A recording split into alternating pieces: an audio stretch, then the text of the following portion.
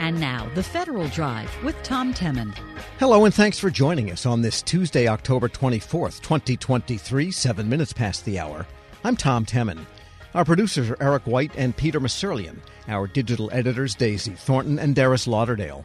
Coming up in this hour of The Federal Drive, as the world heats up, data shows the U.S. technical edge keeps eroding. Plus, meet the new president of one of the largest federal employee unions. Those stories and much more ahead during this hour of The Federal Drive. But first, facial recognition is coming to the government's online sign-on service. The General Services Administration plans to add a facial matching feature to login.gov, along with some other identity verification options. Federal News Network's Justin Doubleday joins me with the latest. And tell us about facial recognition at login.gov. Sounds like something kind of overdue here. Login.gov is used by many federal agencies for accessing different programs and services online. They offer, an account authentication option, so you can have a single account to go across multiple agencies. And they do have some identity proofing features, but this will actually raise the stakes or raise the level of identity proofing for login.gov.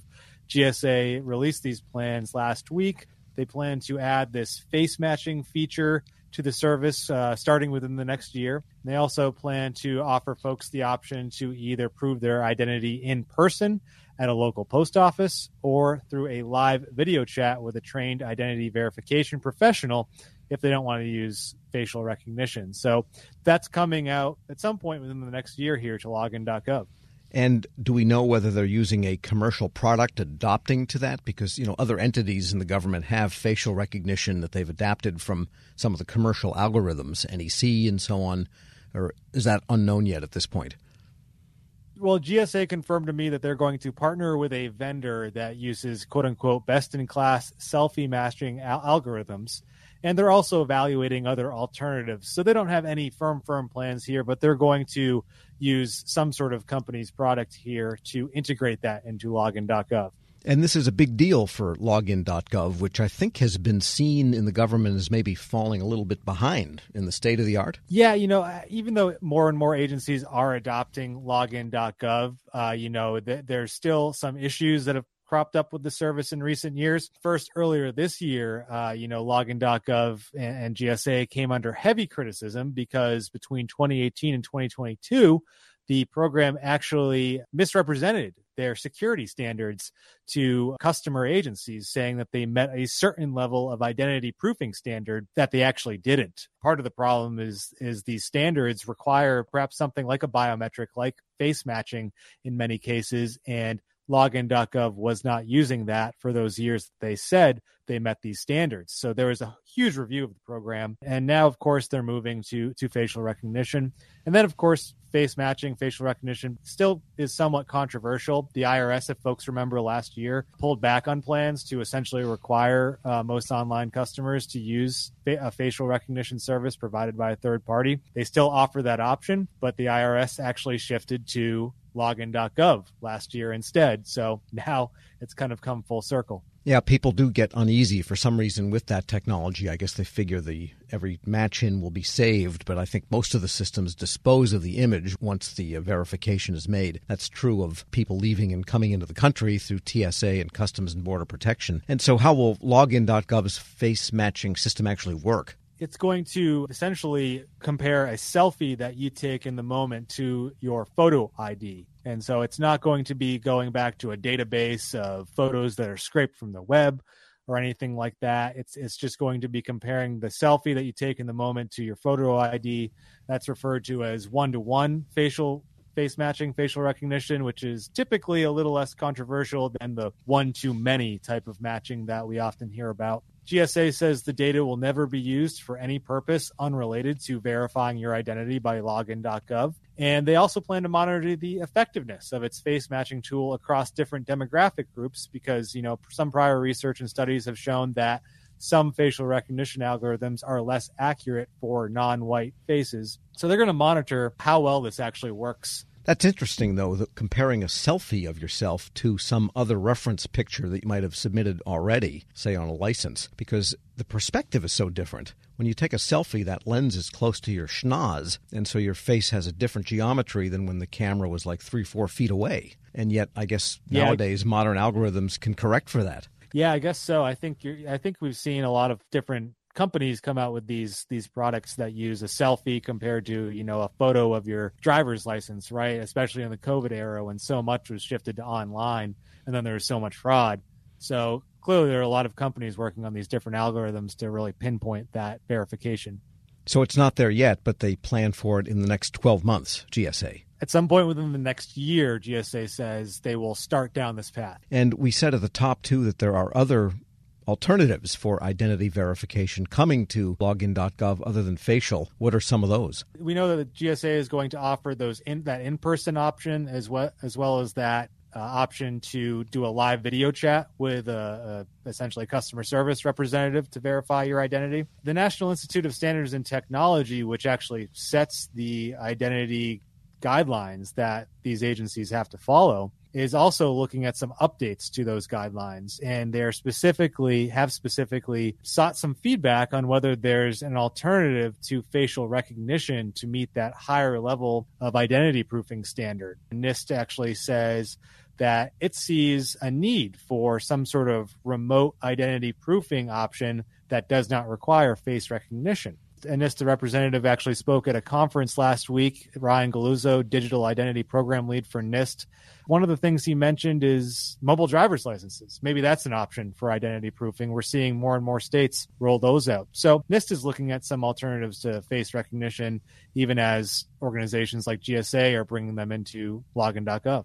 And I guess at this conference, did the plain old-fashioned 6-digit text number sent to you to your mobile device, which you can log on to with your face for the most part now, did that come up? So login.gov does do the authentication using SMS text messaging codes in some cases.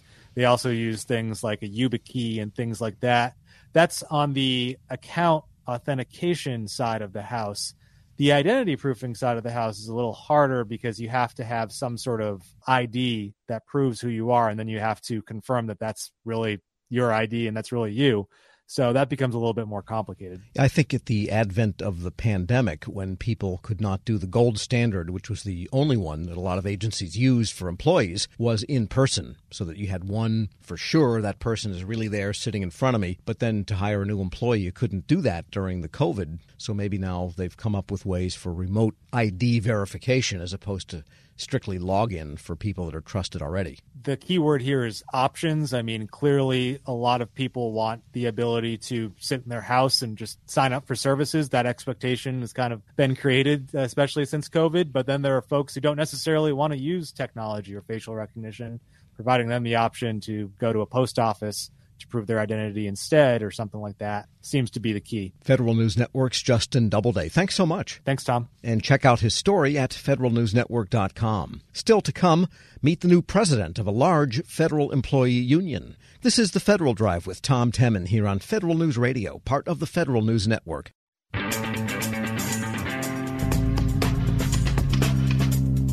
Welcome back to the Federal Drive with Tom Temin here on Federal News Network. She spent 20 years as a revenue officer at the IRS. Then she went into union work, serving for 14 years as president of a local in Wisconsin. Now she's the new national president of the National Treasury Employees Union. Doreen Greenwald joins me now in studio. Ms. Greenwald, good to have you with us. Thank you. Great to be here. All right. So IRS, you are central to what got NTEU started in the first place, which was basically IRS people. What motivated you to kind of switch from the revenue officer career to union work? Well, I worked for the IRS for 35 years, 20 of which was as a revenue officer. And throughout all of the jobs I had at the IRS, NTEU in the workplace was evident to me that it helped things work smoothly. It helped address employees' issues early on so they didn't get out of whack. It allowed employees to have a voice in their workplace and make sure that they could have a say in how things changed. Asking people who do the work is the best way to make changes in a workplace and make sure they're working as efficiently as possible. And that's what introduced me to the National Treasury Employees Union. Interesting. So did you find that the IRS would ask the people doing the job about change and the best way to do things because they had to, because of the NTEU in place? Or do you feel like that's what they really thought was a good practice also? No, I would say without NTEU in place, those kind of questions wouldn't be asked of the frontline workforce. Having a contract and having procedures in place that allow employees that voice and making them have a voice at the table in key decisions that impact their work lives makes a huge difference. And that doesn't happen without a union in the workplace. And the IRS has always been decentralized. They used to have these large, I guess they still do to some extent, processing centers where all that paper got handled. And so there must have been some variation in general employee treatment and approaches from place to place. Maybe the union presence helped keep things a little bit more uniform, perhaps. I would agree with that. Obviously, IRS is a huge operation. It does have submission processing centers. It has service centers, and I worked in a field office. And so each one of those is a different work environment, and each place NTU has a voice in those workplaces. For example, I worked in a field office where revenue officers and revenue agents, people who actually went out in the field, did audits and did collections, had issues that were involved about work-life balance, about making sure you were safe in the workplace. And so those are things where NTU would step up. And there's different issues in a submission processing site, all of which NTU has people on the ground working with frontline employees to address those issues. And I want to get a little bit more of your own biography. 35 years is a long time for the IRS. That's almost a quarter of the time it's even existed in some sense. And what got you into that work in the first place, and what were the highlights? Well, I think for most people that work for the federal government, it's something you're not sure about when you enter. I was excited. I took a civil service test. At the time, I thought, I'll check out the government and see until I find something different. And then when I became a civil servant and took an oath to the Constitution and the mission of the service, I was proud of the work I did, and I really loved helping America's taxpayers. The IRS gets a bad rap of, having to collect taxes. Nobody likes to pay taxes. But I will tell you, the people who work for the IRS are proud of what they do, and I loved it. And so what started out to be a 1 or 2 year career turned into 35 years in a blink of an eye. I met great people along the way and really was able to serve and give back to the community, which gave me great pride. And sometimes the IRS is not popular with certain elements of the public. Was that ever really an important issue? It's always an important issue. As I said, being a revenue officer, my job was to collect taxes and returns. A big part of that is education. People are really good at what they do, but they don't always understand the tax laws, and they can be quite complex. People also need to realize those tax laws are passed by Congress, not by the IRS. So we're doing a job that Congress sets us out to do. So in that realm, yes, you run into people who aren't happy with some of the work that you have to do. But my job was to educate them and to help them to fulfill their requirements. And so for the most part, I would say people were very cooperative. But we always had tools to deal with those who chose to not be cooperative. Sure. We're speaking with Doreen Greenwald. She's national president now of the National Treasury Employees Union. And what are your general goals for NTEU? My general goals are to obviously grow our union. We have a very strong union in 35 federal agencies. We have a new generation coming on board in the federal government, and I want people to be proud of being federal servants once again and proud of their union. And so I'm going to look to expand and educate people about the role of a union in the federal government and how important it is to federal employees. And what have you found with some of the young people maybe coming in? How receptive do they arrive at, say, the IRS or one of the other 35 agencies? Do they tend to be receptive to this idea, or is it something that they feel is passé? Actually, I think they're very receptive. What we're finding is a new generation that hasn't been exposed to unions in the past. And so this gives them an opportunity. Also, they're the voice of the workforce on the front lines where they're not getting the support they need from management. And so NTU is there for them to help them, guide them, and lift them up, and so that they're successful in their career. And, IRS management in general gets dinged by line employees. That's kind of as old as human history. But in your experience, what makes a good manager from your standpoint, and, what makes someone good for the union, that they have a counterpart that is sympathetic, maybe not sympathetic, but empathetic, and understands why the union is there? That's one of the myths of unions, is it's anti-management. And I will tell you, we're not anti-management, we're anti-bad manager. And so what I would say is you want a good manager who communicates well with their employees, that's there to address their needs, help them. If they need additional training, identify that, provide it for them. That's what you want in a manager, is to be there and be supportive of you. Unfortunately, not all managers have good skills in communicating. They may be good at the work they did, but managing is a different set of skills. And so we try to work with managers to make sure they have the skills they need and to make sure they have the training they need to be better managers to help employees. And the challenge, I guess, at some level, is that employee membership in the union that happens to represent an agency. There's no such thing as a closed shop in the federal government. So you have to always be convincing people to stay in and pay their dues, even though they know they're benefiting from what the union may do if they're not a member. How do you meet that challenge? It is a challenge because, as you said, employees have the right to join a union or not join a union in the federal government, but they all benefit from the work that the union does.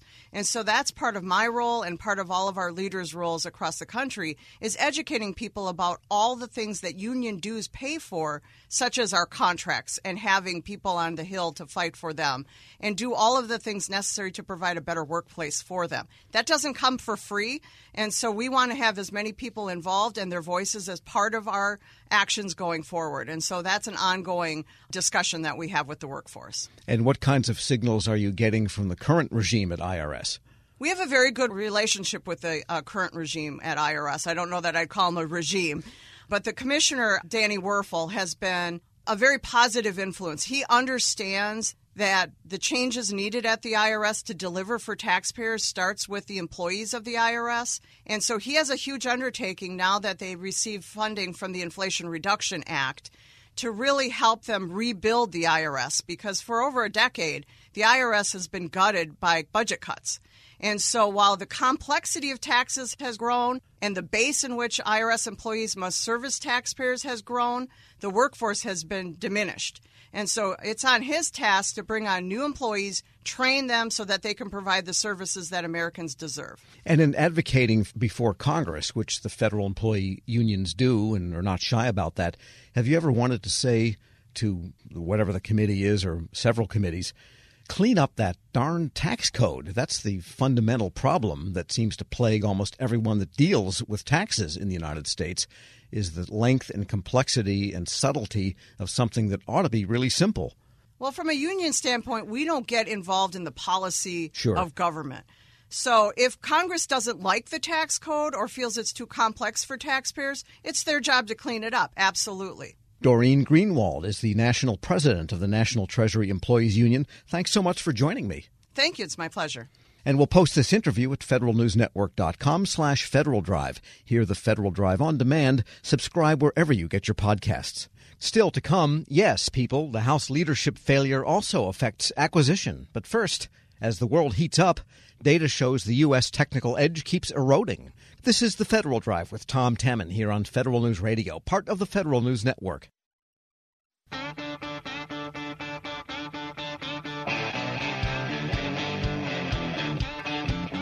Welcome back to the Federal Drive with Tom Temin here on Federal News Network.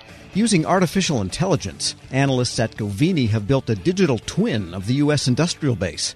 And it's a disturbing picture. Govini's analysis shows how far behind the United States military is in bringing new technology to bear. The technical edge is dulling, you might say. For details on its latest national security scorecard, we turn to Govini CEO Tara Murphy-Doherty. Tara, good to have you back. Thanks, Tom. Great to be here.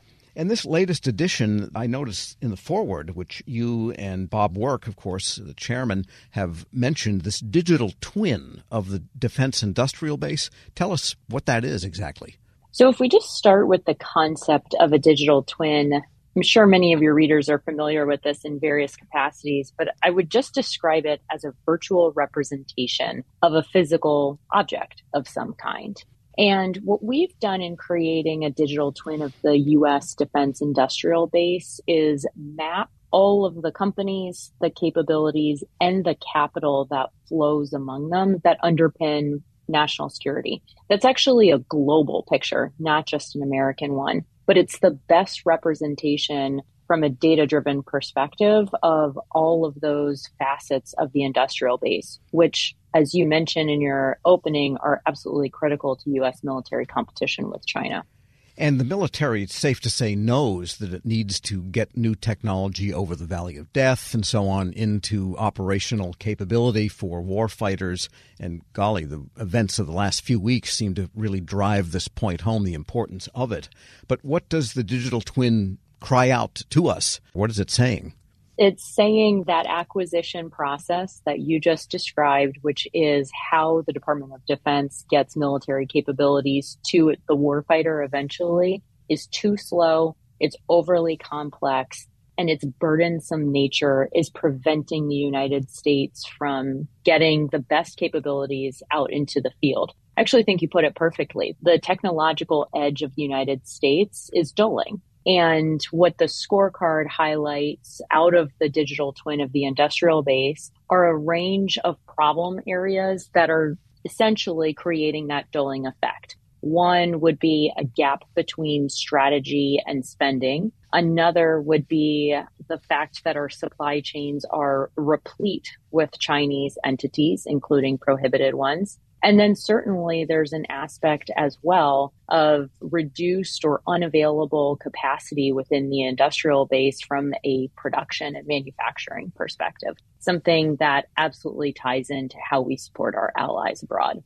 And the gap in technologies is not just things like artificial intelligence, which is software, but we have hardware gaps, and those derive from a technological base, like where we need to be, say, in hypersonics, for example, where you throw a thing really, really fast.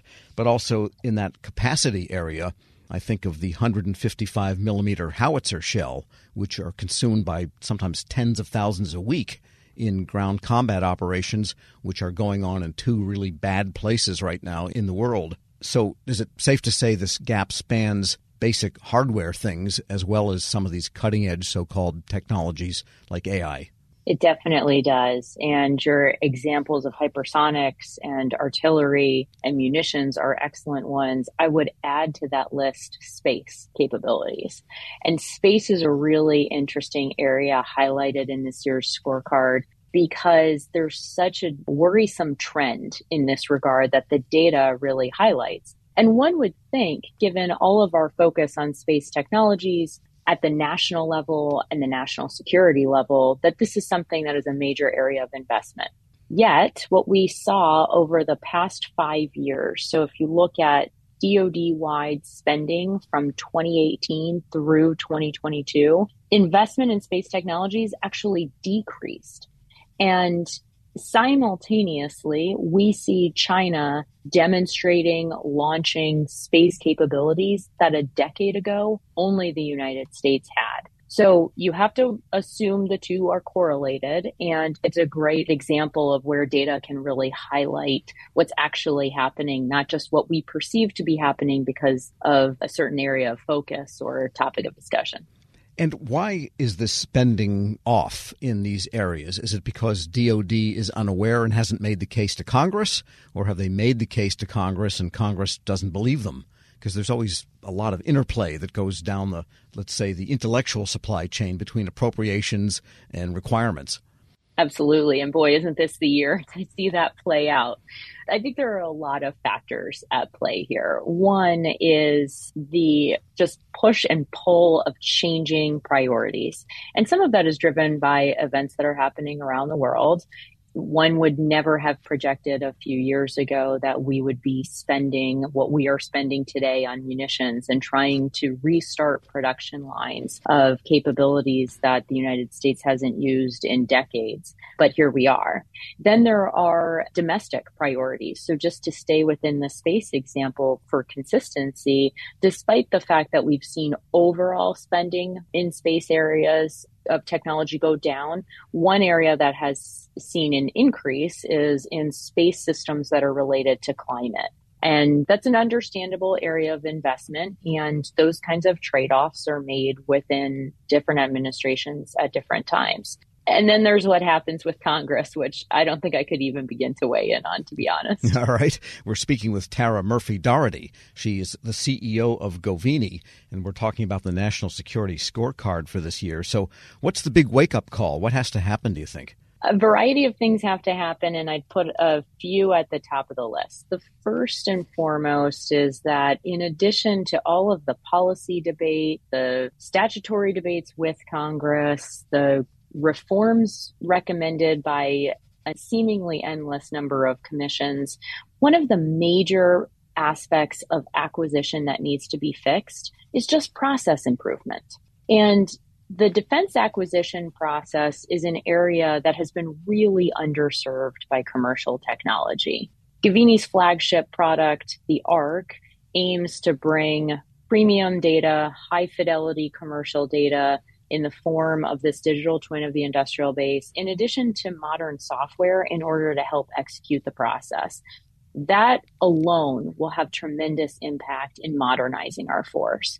And then the second thing I would highlight is once those systems are fielded, or frankly, along the way of getting those systems fielded, we have to pay attention to the presence of prohibited suppliers in those supply chains and in those platforms and weapon systems. Whether you're talking microelectronics, you're talking AI, or you're talking hardware elements, that is still an area that, despite being a major priority of DoD for the past several years, there remains a lot of work to be done. Right. So there is a major acquisition reform commission. They did an interim report a couple of months back, and they said they're going to try to speed up processes and improve these processes. But often these commissions come up with long recommendations, and a few of them get adopted, but otherwise they become shelfware. So it seems like it's up to the people that are doing the planning within DoD to move on these things in every possible way they can that does not require statutory change. Exactly, Tom. And I think that while it's perfectly reasonable that we'll have experts in this field and officials in the executive branch and members of Congress continue to grapple with what changes need to be made to the process, the reality is the process might be slow, but it does work. Eventually, we not only do get capabilities into the hands of the warfighter, but the United States has the strongest, most able military in the entire world. Now, we've talked about that technological edge dulling and changes that need to happen to make sure that we maintain that position as the world's strongest military. But I would argue we haven't lost that position yet. So if we have a process that works, in setting aside the changes that need to be made to it, why don't we just focus on ensuring that it is operationally relevant from a timing perspective and faster and more modern today? And I think that's how the private sector thinks about process improvement. I would call upon the Department of Defense to think similarly. And just a final question. This report is about new technologies from bio to space to artificial intelligence, all those things we've been talking about. But there's also sustainability, maintenance, logistics. You look at the F-22 program, the most capable fighter perhaps ever built. But there's dwindling numbers of them, and they're getting rusty, and the Air Force can't afford to maintain them at all top operating conditions. So half of them are in mothballs at a given time or being cannibalized. So the long tail that I would lump under logistics, does the report look at that? And isn't that one of the big problems is sustainability here? Absolutely. And you touched on a number of important aspects that are probably not addressed as often. The sustainment of legacy systems. Think about, in addition to the F-22, which is a great example, think about the upcoming Columbia-class submarine. Has a 90-year expected lifespan. The vast majority of spending, investment, capabilities that are going to go into that platform are actually going to happen in the sustainment phase of that system. And so sustainment as well as affordability are essential and addressed in the scorecard primarily through the perspective of what suppliers does the United States have today, what capacity do we have in the industrial base and manufacturing ecosystem in order to support these systems?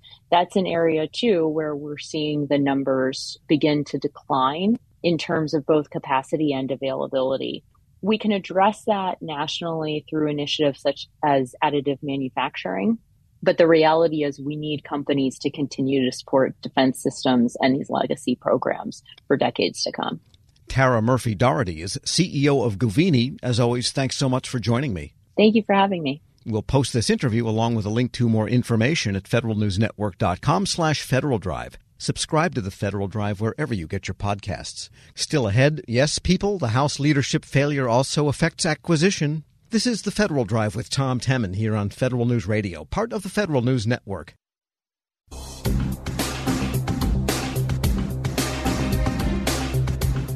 Welcome back to the Federal Drive with Tom Temin here on Federal News Network. The longer the House of Representatives remains in stasis, the closer the next budget deadline comes without any action to resolve it. There's lots at stake, including how the federal acquisition function will operate. Not that acquisition was getting any easier with so many new rules coming. For a look at the situation, federal sales and marketing consultant Larry Allen joins me now. And it seems like, again, the damsel is getting closer to the buzzsaw because here we are again, close to a shutdown. Tom, here we are again, and with so many variables, it's really difficult to predict what's going to happen precisely. But I think that both government contractors and their federal customers should absolutely prepare for, unfortunately, some not-so-good case scenarios. Right now, the government's funded through midnight, November 17th, which sounds like a long way away, but the House of Representatives is poised to take the next several days to, again, try to get itself a Speaker of the House. And until they find a way forward from that impasse, Tom, there's not going to be an opportunity to work on a continuing resolution or 2024 appropriations bills in any meaningful way. And the closer you get to that deadline, the fewer good options are left. The opportunity to have a government shutdown could be back on the table by mid-November. Let's hope not, because given the timing, if it's mid-November, then it could very well be into December with a couple of weeks worth of shutdown. But on the appropriations side, look, if we don't have House leadership on the Republican side, we can't really have meaningful discussions past a certain point on appropriations either. And what that means is that December best case scenario that everybody kind of hopes by which appropriations will be done, that's looking less and less likely too, which could easily push us into late winter, maybe early spring of 2024 before we find a FY24 appropriation.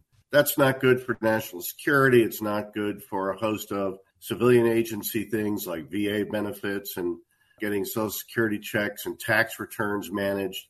So there's a lot to chew on here, Tom.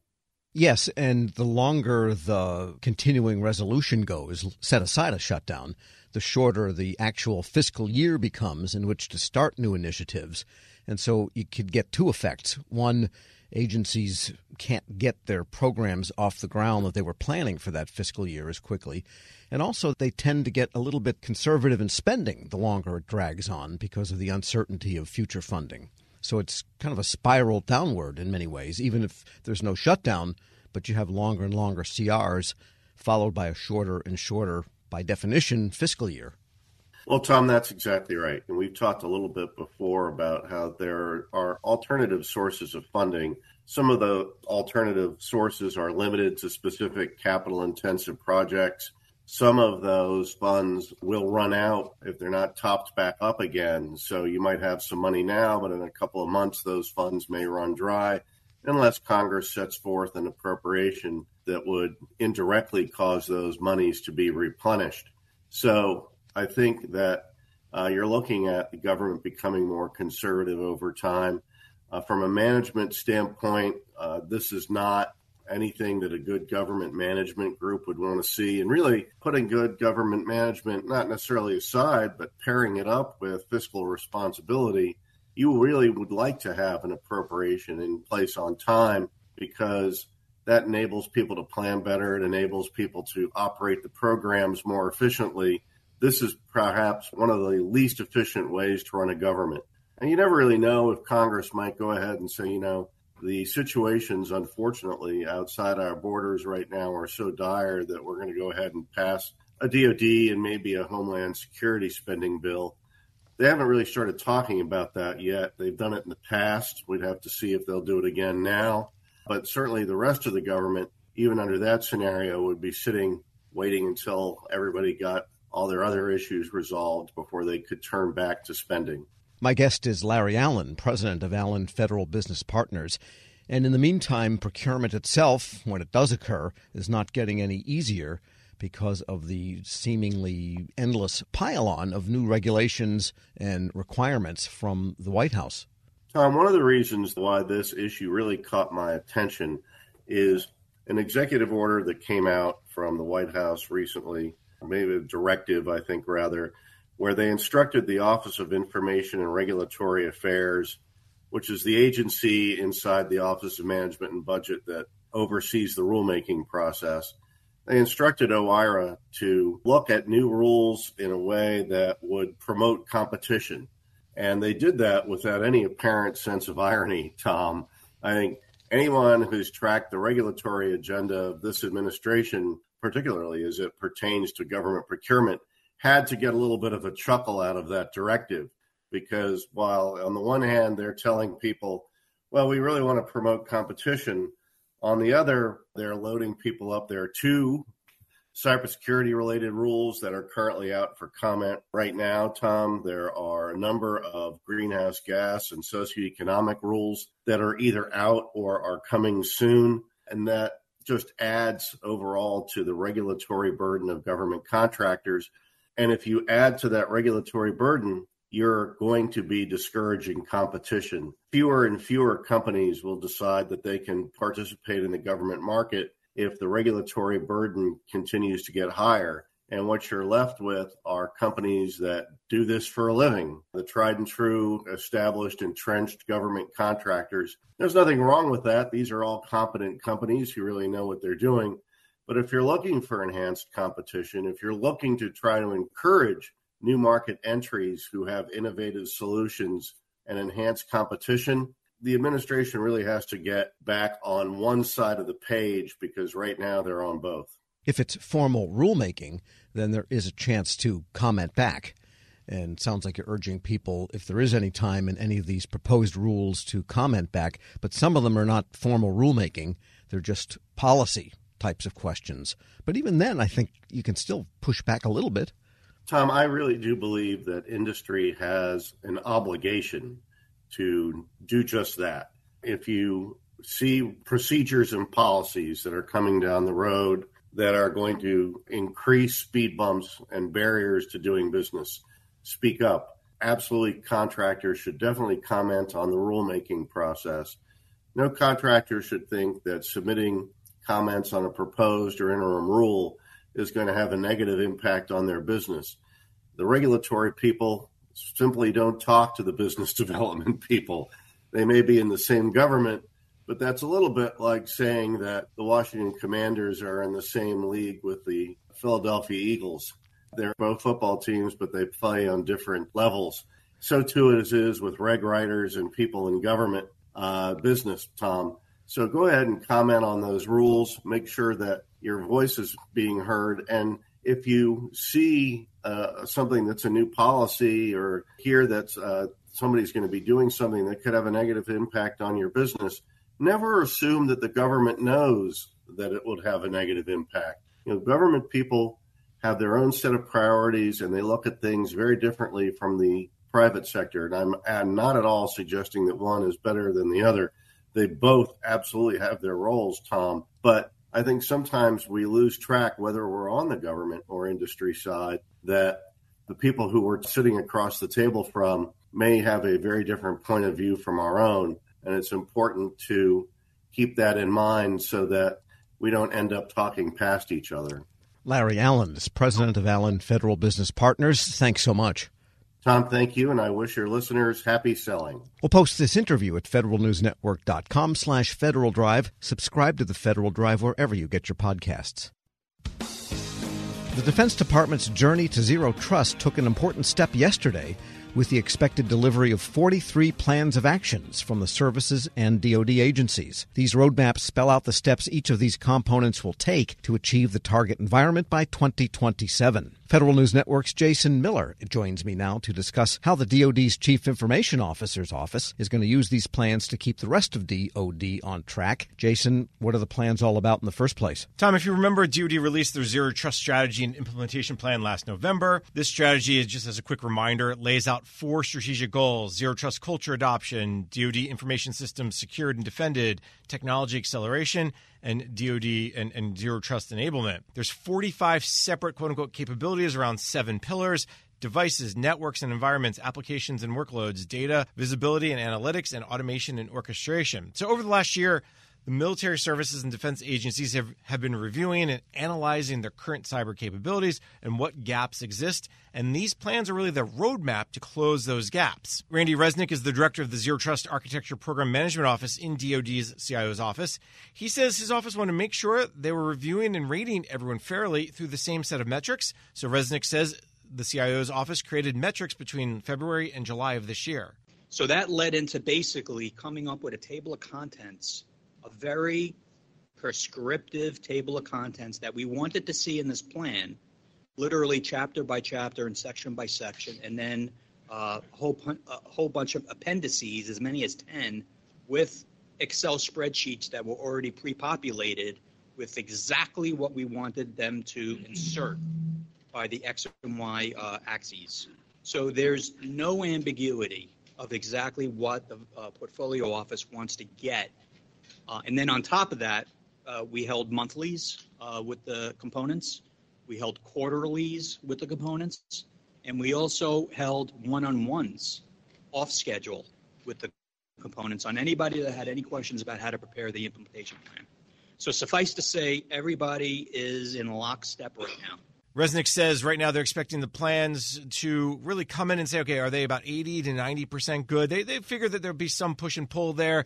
Not everyone's going to be perfect. So over the next week or two, they'll go back and say, hey, we need this data, or hey, we need this information, or hey, we need this. And then they'll be broken down by infrastructures, and whether on-premise, hybrid, or cloud. Without getting too deep, it's improve on the ground, our course of action 1, our commercial clouds, course of action 2, or a private cloud course of action 3. And it'll be a mix of all that. So we're going to get all this data. We're going to be really busy, heads down. But at the end of the year, let's say mid-December, we'll have a really good picture of exactly where the department sits on that. Again, Randy Resnick from the DoD Zero Trust Program Management Office. Now, this is going to fall, your reporting, to the DoD CIO's office. And how will that particular operation use these to make sure that everybody else is held accountable? The accountability definitely will come from the DoD CIO's office as well as from Congress. And, Tom, we can't forget the agency or DoD component-specific CIOs. Now, the requirement actually for this Zero Trust implementation plan for each of the services and DoD agencies actually came from the 2023 Defense Authorization Bill. And Resnick says DoD will take on this oversight lead initially. Our plan that we've assembled, probably the equivalent of maybe 17 or 18 FTE, full-time people, probably 25 people if you count them, to spend the next 4 to 6 weeks, probably 6 weeks, analyzing every one of those plans and measuring the success of those plans on whether or not they're giving us the information so that we know every single component is going to be hitting target level Zero Trust or higher by fiscal 27 or earlier. Now, after that initial review, Randy Resnick says DoD will send the report to Congress in December and brief lawmakers in January. Now, that's where that second layer of oversight will happen, assuming House and Senate Armed Services Committee members, they hold some hearings, they ask further questions after this initial meeting. But because they asked for it in the Defense Authorization Bill, there's the assumption that they will continue to hold folks accountable. So I think it's the two-prong. DoD CIO and assorted CIO offices, and then Congress. Now, besides these plans of action, DoD wants to help services and agencies through what they call the Thunderdome initiative. Remind us what that is, what the latest line of effort there under Thunderdome is. It's not something where you have a roller derby, right? This is not the Tina Turner and Mad Max movie. I have to make that joke every time you say Thunderdome. You know that, Tom. Yes. This is the Defense Information Systems Agency. They kicked off the Zero Trust pilot through an other Transaction Authority Agreement, an OTA, back in January of 2022. They moved it into an OTA product production under a $1.9 billion production agreement in August of this year to Booz Allen Hamilton.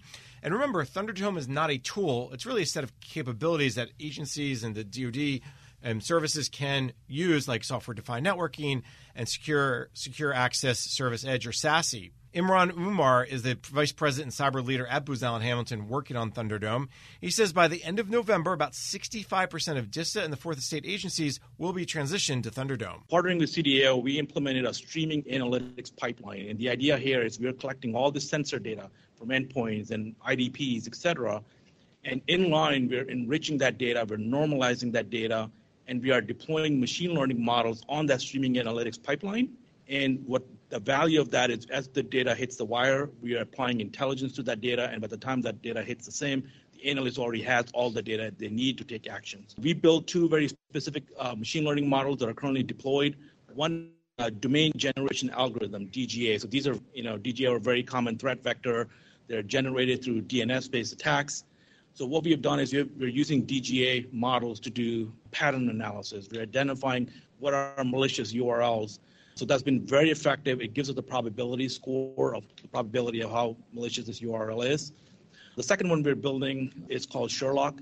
That goes after HTTPS-based attacks. And, traditional signature-based models do not detect those threats. So there's Umar talking about AI and so forth within Thunderdome, but the agencies are using AI machine learning elsewhere when it has to do with zero trust? Absolutely. And as you said, Tom, you really just can't get away from it. It's everywhere you want to be. I think right now, a lot of the agencies, as they're looking at zero trust and what capabilities they currently have, they're saying, okay, how can we use some basics of AI and ML to really address mundane, data-heavy actions and that they have to take? And I'll give you a quick example. Renetta Spinks recently retired after spending the last 2 years as the deputy CIO of the Marine Corps, and she says the implementation of automation and AI tools is having a huge impact. She gave one example, for instance, Tom, where a cyber operator 16 to 17 hours a month to really what they call update your access. Are you who you said you are? Are you being as Tom Temin, and how often do you have to do that? And she says through the use of automation tools and AI and ML tools, they've actually cut that way down and really given them back to really focus on important aspects of cybersecurity, which is the analysis, understanding where the anomalies are, and of course, ensuring that they're protecting data and networks. So I think that's an easy one. I think the other piece is around obviously understanding data. As you heard Umar talk about, there's a lot of data coming in, too much for any one person to look at. I think the Marine Corps is another one, and so our Energy Department would be a third, who they're starting to really lean on these tools. Yeah, so over time, this really all does come together. Zero trust, AI, and actual improvement in the way government works. They certainly hope so. Federal News Network's Jason Miller, thanks so much. Always a pleasure, Tom. And be sure to check out his story at federalnewsnetwork.com. This is the Federal Drive with Tom Temin. For the latest updates, stay with federalnewsnetwork.com or follow us on Facebook, Twitter, and LinkedIn. I'm Tom Temin.